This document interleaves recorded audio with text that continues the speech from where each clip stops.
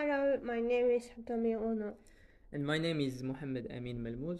So, the focus of today's podcast is to provide a comprehensive and informative overview of labor migration.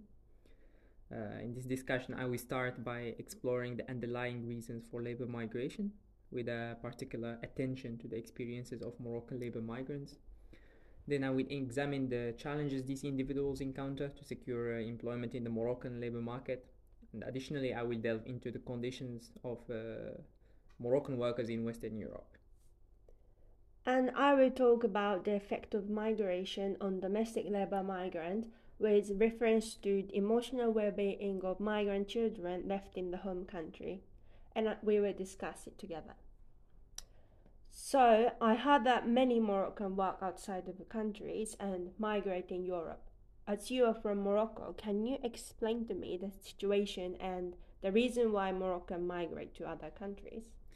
Yes, so I'll start by clarifying that Morocco is a semi-periphery country according to Wallerstein word systems theory.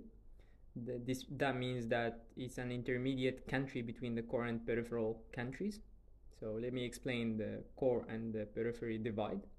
The core countries are the world's most influential and developed countries with the most advanced economies and technologies, and an example of it is the global north.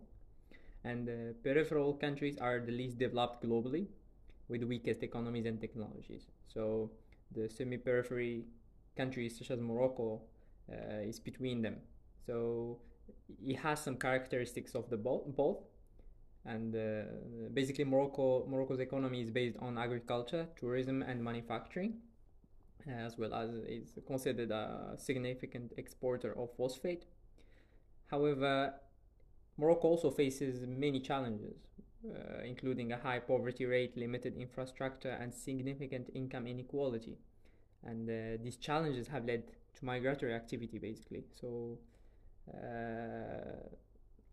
Morocco has experienced various forms of migratory activities, including rural and urban immigration to the EU, internal migration from rural to urban areas, and being as a transit migration door for sub-Saharan migrants and Moroccans as well. So, what encourages Moroccan to go abroad? So there are many causes that made Moroccans to move abroad, but the main cause is the flaws in the Moroccan labor market. So there are many challenges in the Moroccan labor market, such as the lack of inclusion of women and youth. In 2022, the unemployment rate for young people aged 15 to 24 was almost 32%, while for those with higher education, it was 61%. And additionally, in 2021, female labor force participation was very, very low at 22%, which is below the world average of 47%. So this low participation rate limit the economic opportunities of women and youth and aggravate the existing inequalities and hinder overall the economic growth. Another challenge is there is slow job growth in Morocco, as the existing job creation system cannot absorb the working age population, as the formal employment is concentrated in larger and older firm.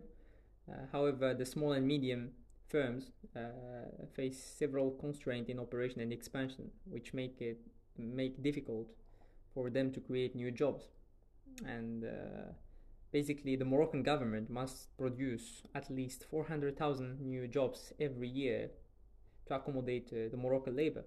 However, they only can create between 180,000 to 200,000 new jobs every year. And another challenge that the Moroccan labor market face is there is a poor quality of jobs. The informal sector basically dominate the Moroccan labor market, as it account of 43% of the country's GDP, for example, in 2015. And over a third of Moroccan workers are already employed in that sector, performing like manual or domestic labor, driving taxis, or selling goods on the streets. And consequently, the productivity is low, and workers lack adequate protection and mechanism for social dialogue. Um, so I understand the reason why Moroccan migrate to Europe because they kind of seek the opportunities, right? But is there actually a demand for Moroccan migrants in Europe? Yes, there is. They have been highly valued abroad, even despite their lower qualification. Many employers have found that they are well suited to work for certain industries, such as agriculture, hotels, and catering. And that is in line with prior division of labor market into primary and secondary, as the jobs held by women, minorities, and immigrants, such as Moroccan in this case, make up the secondary segment and have less favorable working conditions, lower wages, and fewer benefits. In other words, an individual in that segment is basically an invisible person. Hmm. So I think Europeans prefer Moroccan, especially Moroccan women, as domestic labor migrants, as they can be cheaper to hire, but it can lead to the exploitative relation between employer and employee, I think. Yeah, I agree. So basically, Moroccan women who migrate to Europe to work as domestic worker often work as nannies or housekeepers or caregivers, or even work in restaurant, hotels, and other service industries. So, compared to local labor, many employers prefer hiring this low skilled migrant over the local labor due to the reliability and willingness to work harder. Similarly, Chakraborty claims that jobs usually taken by migrant workers are the so called 3D jobs, dirty, dangerous, and difficult jobs, which are also increasingly stigmatized as low status migrant jobs.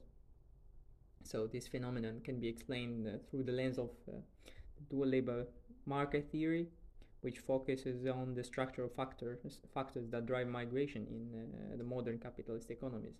So, specifically, some businesses prefer to hire these low skilled laborers due to their relative ease of management and exploitation. And these migrants are often uneducated and undocumented, so they lack the power to assert their rights through legal channels.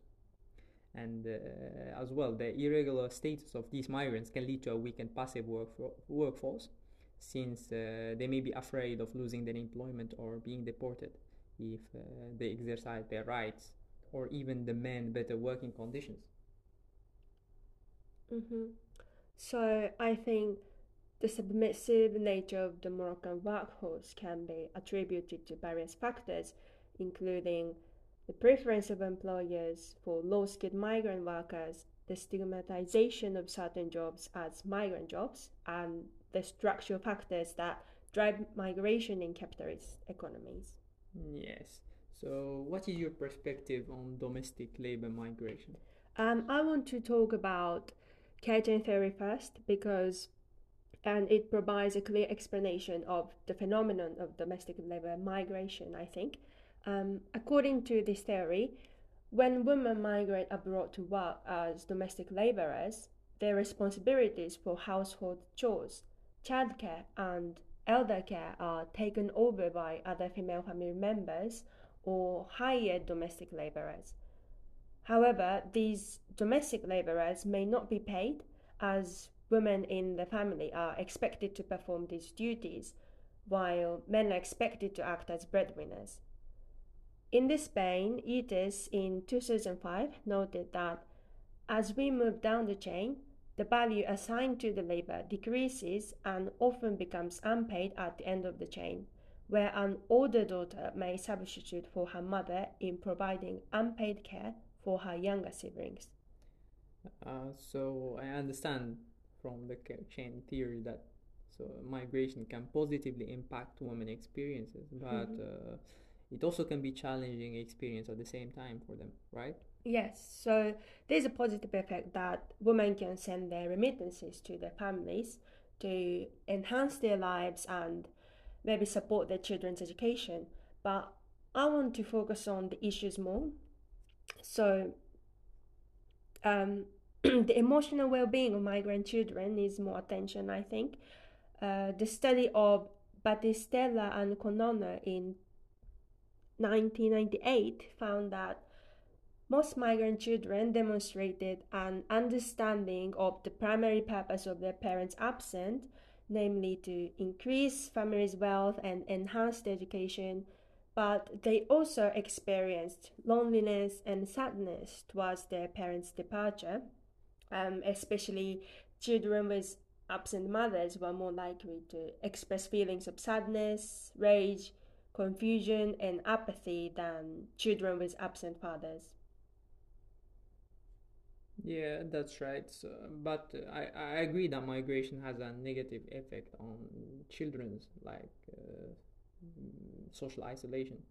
But I think for the mother, it will have a much greater effect as they face difficulties in adjusting abroad and can lead to a feeling of loneliness and isolation.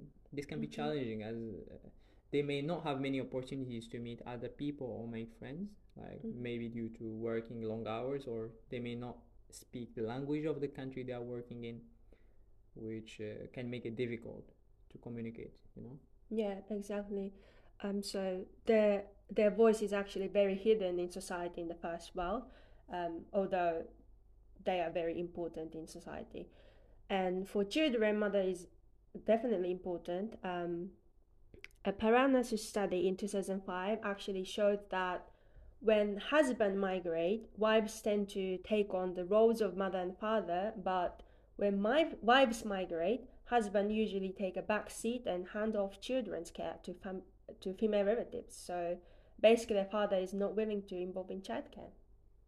So if the father is unwilling and unable to take the primary responsibility for childcare, it may be necessary to explore the alternative childcare options, hiring nannies or enlisting the help of other family members, or even finding a daycare center. Yeah, it can be a solution, but also the issue is domestic labor is still perceived as a woman's job in many countries. And Hoschad articulated in her in 2000 in her article that there is a concern that migrant children receive less motherly care than children in the first world who receive the surplus love in contrast. Uh, So children basically have a fundamental need for nurturing and being in a supportive environment, which include the presence of an involved mother. So when the mother goes to work abroad, her absence can have a significant emotional and psychological effects on the children. Is that what you mean, right? Yes. So I really think that the global north ignores a lot of issues in global south, and the exploitation is reproduced for long time. It's very repetitive. So we need to raise an awareness and implement more inclusive policies for the domestic labor migrants. So, in conclusion, labor migration is a complex issue with both positive and negative impacts. On the one hand, it can provide migrants with better economic opportunities abroad, such as the Moroccan case that we talked about.